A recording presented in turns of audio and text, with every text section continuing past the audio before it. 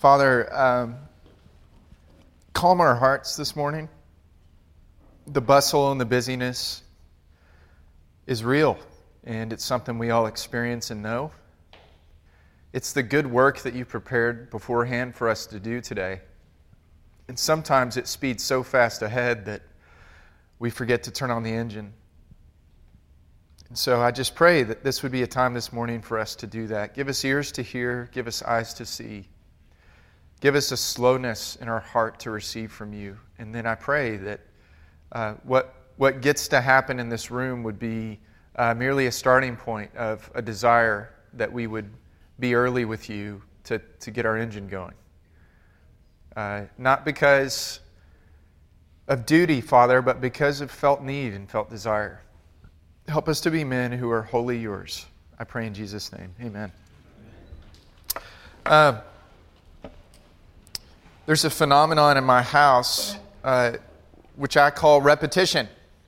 And it's because I have young children, which means every day really does start feeling like Groundhog Day. If you're familiar with that. The same time awake, the same routine in the morning. You're half awake, but you're putting the bottle into the microwave, which you don't tell your wife because you don't want to microwave milk, but you need it to be warm, and you grab the blanket and you walk up the stairs, and you know exactly where the gate is with your eyes closed. It's just a sense of repetition over and over again. One such thing that has crept in and become repeated over and over again is my son, who's 2. The movie he wants to watch all the time. There is no movie good enough that you can watch it 63 times in a row and still enjoy it. It's not possible, except with him. And all he says is this: Buzz. Buzz.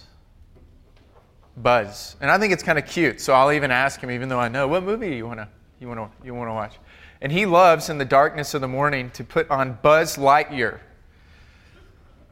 And he'll just say Buzz over and over again.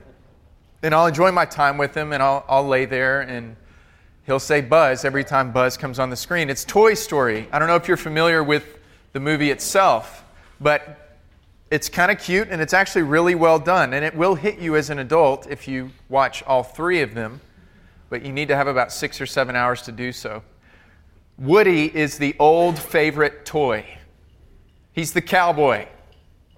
He's the main star of the movie, but not really for long, because there is a new toy that comes in. And so Andy, this kid who has always loved Woody the most, all of a sudden gets a new gift. This new gift happens to be the flashiest, newest, technologied space guy, Buzz Lightyear. And you might imagine what happens if you had kids. The new toy quickly starts to replace the old one. Now, the old one sticks around. It's not as if it's not cared for. It's just not cared for quite as much because there's a new favorite. And so in the show, what happens is Woody meets Buzz and immediately senses jealousy. Buzz, who's kind of naive and completely unaware to the fact that he's been made the favorite, shows off a little bit. He's got wings. Woody's a cowboy. He's got boots. Buzz has a button that you can press and he'll chop. He's convinced that he can actually fly. And all the other toys are convinced that he can fly too. In other words, he can not only be something that is favorite to Andy, he can do things that would make him the favorite to Andy. And the whole theme of the show is that Woody grows in jealousy over Buzz. It actually turns into intense anger and hatred towards Buzz, and he devises a plan to get rid of Buzz. His plan is to simply knock him off the dresser into the abyss that's between the wall and the dresser, forever eliminating any need for Buzz and the other toys. What ends up happening inadvertently is that there is a knocking of Buzz. He falls out the window and everyone assumes that he's died. They all turn on Woody. And the fun part of the story, you guys are all going to go watch it now, aren't you? The fun part of the story is that reconciliation actually happens in the end, because what Woody thought was meant for evil ends up working out for good. Now, this is going to sound crazy, but that's actually a very quick summary of the life of Joseph. Everything that was intended for evil works out for good in the end. That's Genesis 50:20. It is the theme verse of the life of Joseph. But what happens is there's a favorite son of the father. It's Joseph. And his 10 older brothers aren't too fond of the idea that he's the favorite. And what begins in them as jealousy intensifies into hatred. And unbridled jealousy, if it's not kept in check, eventually becomes envy, where they want him dead. It's actually not unfamiliar to the actual favorite son of the father. And that's what we're going to look at today. But I think what we need to do to start off is actually just have a quick discussion about jealousy. The reason is it's a major theme in the narrative that we're going to look at today. I can also say as a man that it is something that we are all tempted by, and probably will be tempted by at some point today. It's incredibly relevant. Jealousy is it's progressive. You kind of heard it in the story, but let me maybe say it this way, for the sake of practical discussion. Jealousy is I don't have what I want, or I want what I don't have. I'll say that again. Jealousy is I don't have what I want, or I want what I don't have. Okay? If that's not kept in check, it quickly will become hatred. Hatred is an emotional response to jealousy. It's I hate that they have it. Can you see how it's starting to become personal? I hate that they have the thing that I don't. I hate that they have the thing that I want.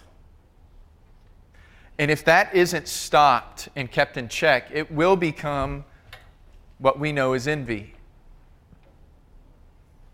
And envy is, I don't want you to have what you have. Or even worse, I want you to suffer harm for having it. And so jealousy is actually incredibly progressive, and it's also very dangerous. It's born from a place of unmet or threatened desires, something we do not have and want, or something that we fear losing. If you ever wonder where you might be jealous, let me ask you a different question. Are you disappointed? Disappointment comes from a place of unmet desires or threatened desires. Let me ask you a different question.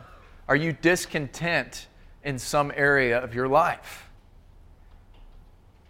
Disappointment and discontentment are seed beds for jealousy, to grow into hatred and to grow into envy. We have to keep those places in check. And as you heard me talk about, the progressive nature of jealousy, when it goes from a place of jealousy to hatred, it starts becoming about the other person. It becomes personal. It becomes relational. And envy is the most intense form of that, where it's no longer about the thing that's missing, it's about the death of the person who has it. It's Woody wanting to knock Buzz off the top of the dresser because he doesn't have wings and he's not the favorite. We've all experienced this in our lives. Let me give you a few examples. We may not sense jealousy from seeing a bank vault that's full of money, but we might experience jealousy towards someone if we find out that vault is theirs.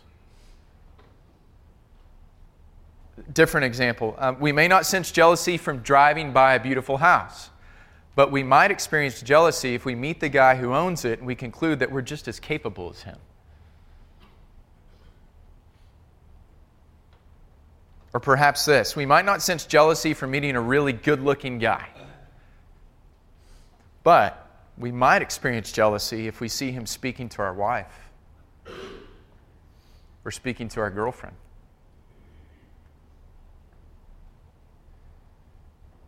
Because these guys have something that we want and we don't have, and it makes us upset. It might actually start making us even angry or hate the guy. All the while, what has he done wrong? Little or nothing. You see, it's his existence that's the problem. But internally, we'll create schemes in our mind and reasons for not liking that guy. The unmet desire in us slowly grows and it starts to become really lethal, where envy sets in and we might even wish the other person lost everything that we wish we had that they have. And we no longer want what they have, really. We just want them gone. We want them out of the way. We're convinced that they are the problem. And all the while, all we really need to do is look in to find that, no, Woody, you're the problem. I call this the Tom Brady effect.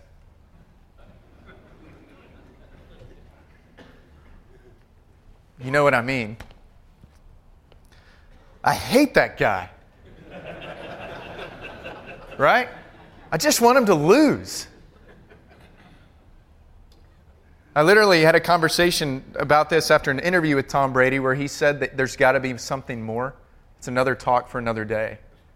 A guy who's won Super Bowls, is married to arguably the world's most beautiful woman, has wealth that he probably can't spend in his lifetime, maybe in his children's either.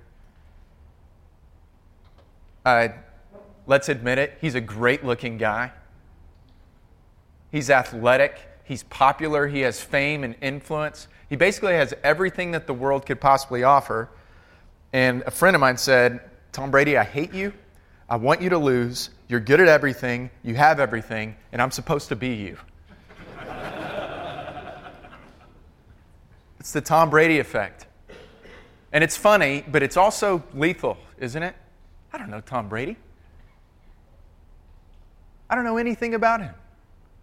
So why do I have so much angst against him? Well, in kind of a harmless way, there's a sense of jealousy there. I want what he has becomes, I hate that he has all that, becomes, I hope he loses everything.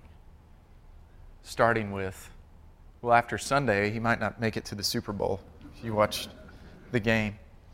Unbridled jealousy is dangerous.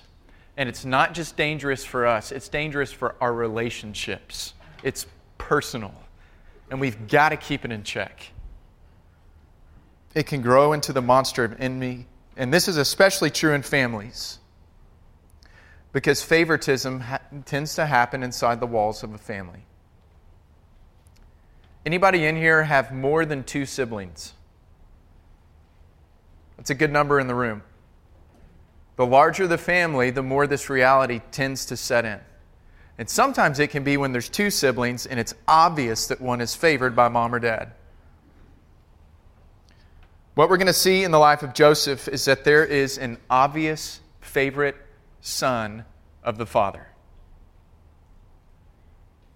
Keep in mind, there's 12 boys, 12 young men. You could field a football team with Jacob's family. And can you imagine the jockeying for position and for power that would take place? But there's one Buzz Lightyear that rises to the top and it causes problems. And what we're going to see in Joseph is a window actually into the person of Jesus Christ. Because he is the ultimate favorite son of the Father. And how the brothers respond to Joseph is often how mankind responds to him. The favorite son of the Father is the object of jealousy, hatred, and envy. The favorite son of the Father is sent to seek his brother's well-being. And we're going to see that the favorite son of the Father is betrayed so that forgiveness might mend what's broken. I'll say that again because those were 3 points and it's early. Okay? The favorite son of the father is the object of jealousy, hatred, and envy. The favorite son of the father is sent to seek his brother's well-being. And the favorite son of the father is betrayed so that forgiveness might mend what is broken. We're going to look at a fair part of Scripture you can see on your handout. Follow along with me. Genesis 37. These are the generations of Jacob. Joseph, being 17 years old, was pasturing the flock with his brothers.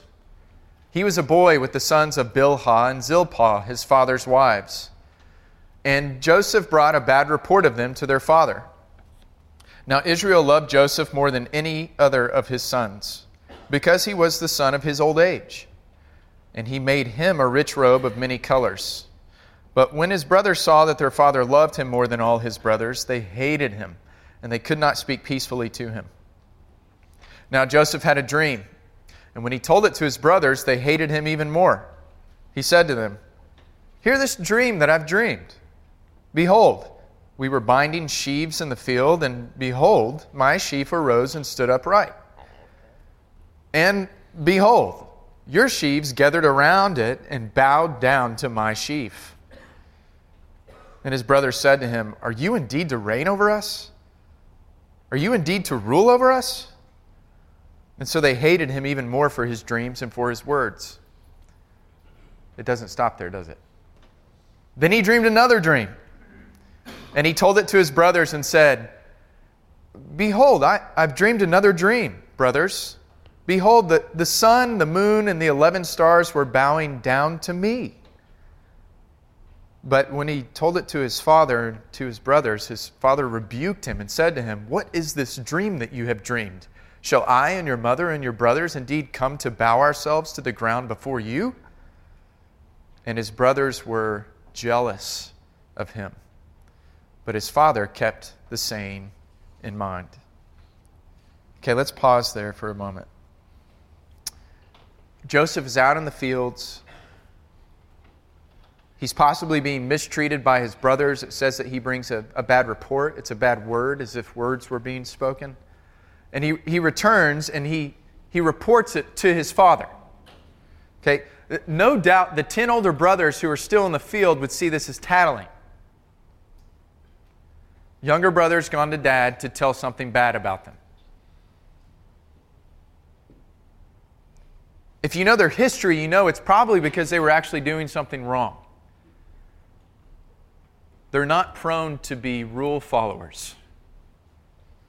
And so he comes back and he tells his father Jacob, and his father Jacob responds by being his greatest advocate. As the text tells us, Jacob loved Joseph more than any other of his sons. And so Joseph is indisputably the favorite son. You know what's strange about that? He's not actually the rightful heir. He's not the firstborn son.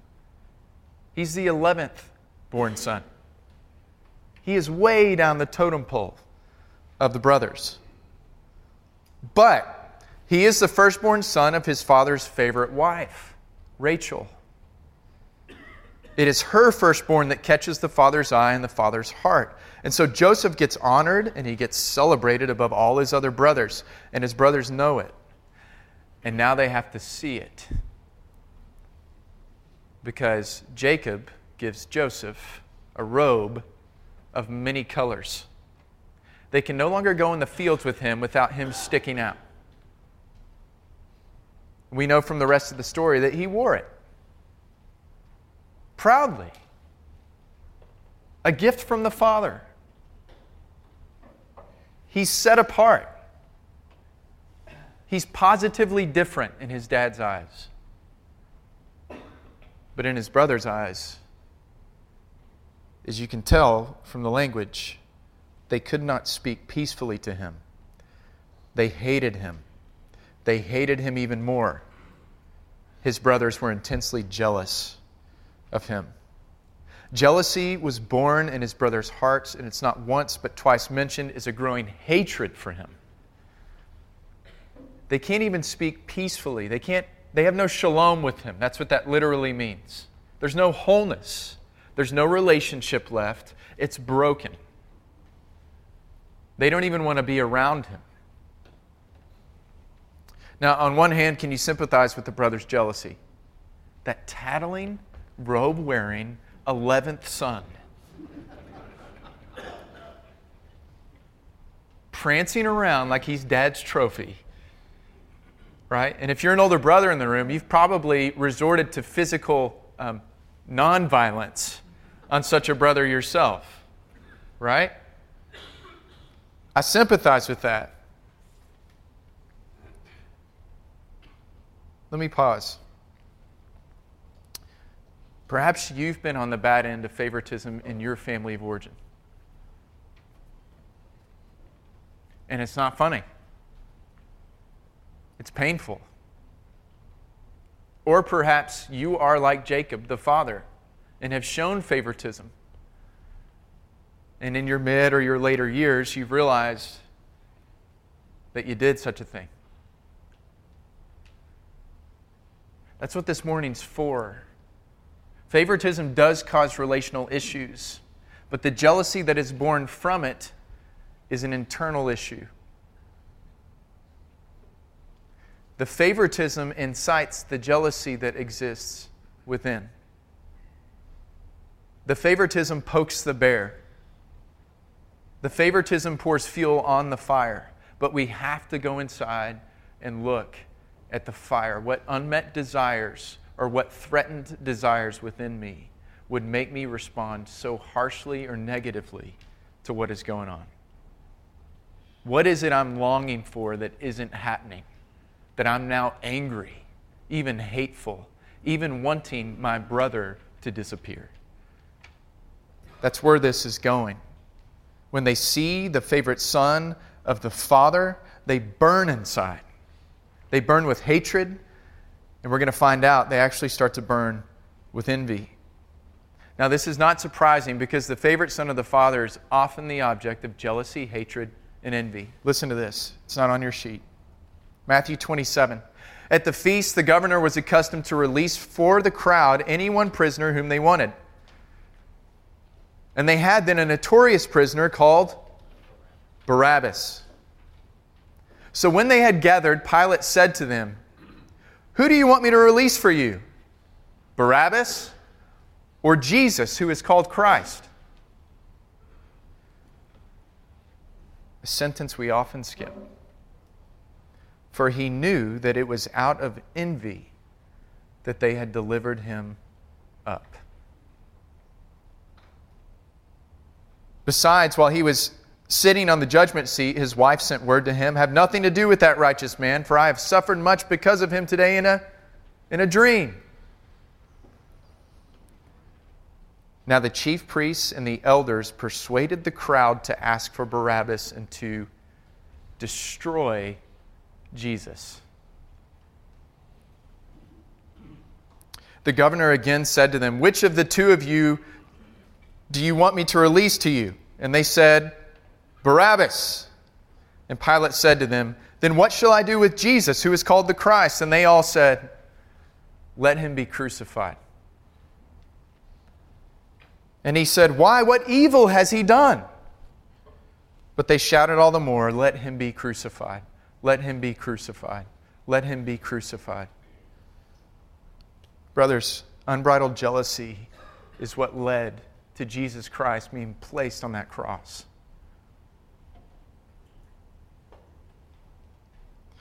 They were not simply jealous of his knowledge. They weren't simply jealous of his power. They weren't simply threatened by his influence. They hated him. And it led to them eventually wanting him destroyed and removed. Because the favorite son of the father is often the object of jealousy, hatred, and envy. And if it begins with desires within, we need to learn to confess it, to keep it in check so that it does not become the monster that it can be. And that's what we see happening with the brothers.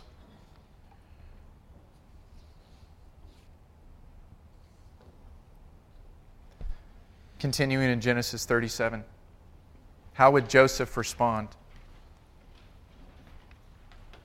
Now his brothers went to pasture their father's flock near Shechem, and Israel said to Joseph, "Are not your brothers pasturing the flock at Shechem? Come, I will send you to them." And Joseph said to him, "Here I am." So he said to him, "Go now, see if it is well with your brothers and with the flock, and bring me word." So he sent Joseph from the valley of Hebron, and he came to Shechem. And a man found him wandering in the fields, and the man asked him, What are you seeking?" "Well, I'm seeking my brothers," he said. "Tell me, please, where they are pasturing the flock." And the man said, "They have gone away, for I heard them say, 'Let us go to Dothan.'" So Joseph went after his brothers and found them at Dothan. Okay, this was a dangerous journey for Joseph to undertake. To go to Shechem alone. You would only need to turn back 3 chapters to Genesis 34, and you would realize that the people of Shechem hated the sons of Jacob. They knew them. And the reason they hated them was because the sons of Jacob had massacred the men in that town. And the reason they had massacred the men in that town is because one of them raped their sister Dinah. What audacity for them to return back to that town. It's dangerous. But it would mean also that it's doubly dangerous for Joseph to go there alone. Yet Joseph seeks after his jealousy, hate-filled brothers. This was also a long journey for Joseph to undertake. Shechem is about 76 miles north of Hebron, and Dothan was another day's journey even from there. So Joseph literally would have traveled about 100 miles on foot. To find brothers who openly despised and hated him. And more than that, the reason he is given and the reason he gives for going is to, and you can see it in the text, ensure their well-being. They could not speak shalom to him, but he seeks their shalom anyways. The favorite son of the Father is sent to seek his brother's shalom, even amidst their hostility. And shalom is an interesting word. We're not going to dive into it and dissect it too much this morning. We tend to think of it just as peace, which makes it very circumstantial, and it's much larger than that. It speaks towards wholeness, towards flourishing. Okay? It's like the robe itself that Joseph is wearing, how there's different tapestries that have been weaved into this beautiful garment of one. That's in shalom. Whereas if you just took those pieces and laid them out, though there's no hostility, it's not shalom. Tim Keller says it this way in Generous Justice. Shalom means complete reconciliation, a state of the fullest flourishing in every dimension, physical, emotional, social, and spiritual, because all relationships are right, perfect, and filled with joy. Joseph is seeking his brother's well-being, shalom. They hate him. And this is exactly what the favorite son of the Father intends to do. To seek their peace amidst their hostility.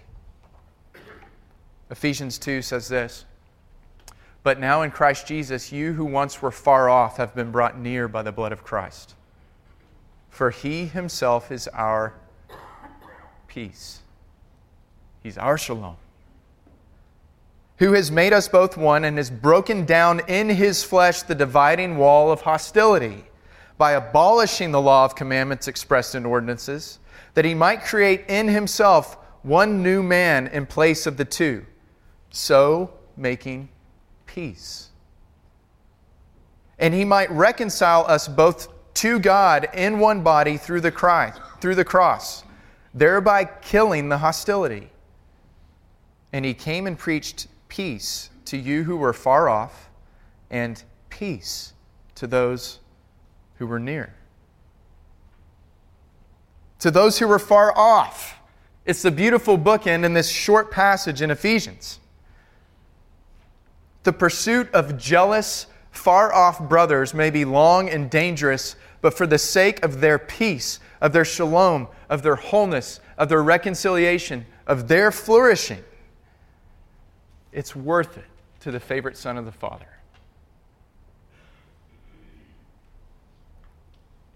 He seeks his lost brothers, though it's dangerous and it's long. And that kind of makes jealousy seem foolish, doesn't it? It's almost a behind-the-scenes look that the brothers don't get to see. That though they hate their favorite little brother, their favorite little brother is seeking after them. And that's what we see in the favorite son of the Father.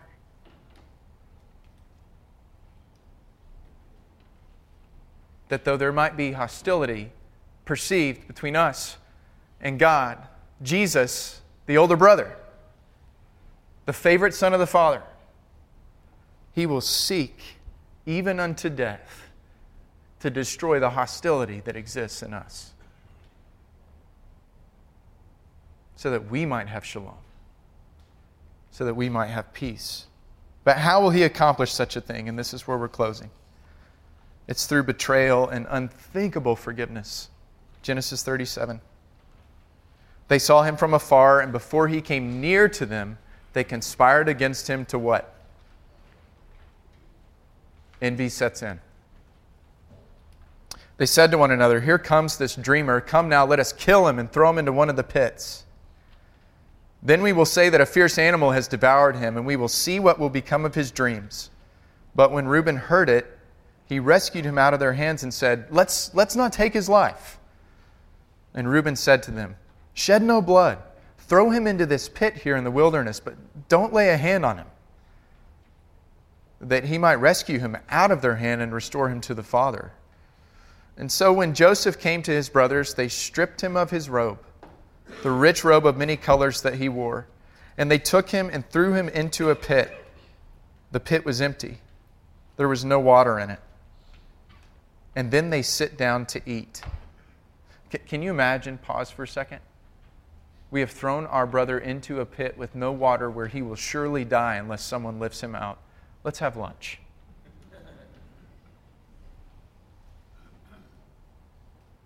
How hardened you can become that you would watch him die and feast yourself. And looking up, they saw a caravan of Ishmaelites coming from Gilead with their camels bearing gum and balm and myrrh on their way to carry it down to Egypt. And then Judah said to his brothers, "What profit is it if we kill our brother and conceal his blood? Come, let's sell him to the Ishmaelites. And let not our hand be upon him, for he is our brother. He is our own flesh." And his brothers listened to him. And then Midianite traders passed by, and they drew Joseph up. They lifted him out of the pit, and they sold him to the Ishmaelites for 20 shekels of silver. And they took Joseph to Egypt. When they see Joseph, they conspire against him to kill him. They no longer simply want what he has, but through the hatred and jealousy that's unbridled, they wish him altogether dead. And they use lies to justify their betrayal of him, the favorite son of the Father. Listen to this. They strip him of his robe, and they throw him into the pit. And kneeling before Jesus, they mocked him, saying, "Hail, King of the Jews!" And they spit on him, and they took the reed and struck him on the head. And when they had mocked him, they stripped him of the robe and put his own clothes on him, and they led him away to crucify him. Joseph's brothers sell him as a slave, betraying him for 20 shekels of silver. Then one of the 12, whose name was Judas, went to the chief priests and said, "What will you give me if I hand Jesus over to you?" And they paid him 30 pieces of silver. And from that moment, he sought an opportunity to betray him. Joseph's handed over to the enemies of Israel, betrayed by his brothers. Jesus is handed over to the Romans, the enemies of the Jews, to be crucified. But that's not where the story ends. You see, Joseph was raised to a place of power because God had a different sequence of events in mind. And when he came to the place of power, there happened to be a famine. And when there was a famine, you had to go to Pharaoh to get some food. And these brothers who think that their betrayed younger brother is dead and lost, they're reunited to him. Because Joseph has been raised to the second place of power in all of Egypt, and he is in charge of the food. I'm going to task you with something today. Genesis 45. It's on your sheet. Don't get distracted now. I want you to read it this week, because this is what you're going to see. The favorite son of the father could have crushed them. He could have sought vengeance and justice. And you know what he does? He crushes their jealousy and their hatred and weeps over them. Uncontrollably, you'll see it in that passage. He forgives them. It's outlandish. But the favorite son of the father had to be betrayed so that forgiveness might mend what was broken.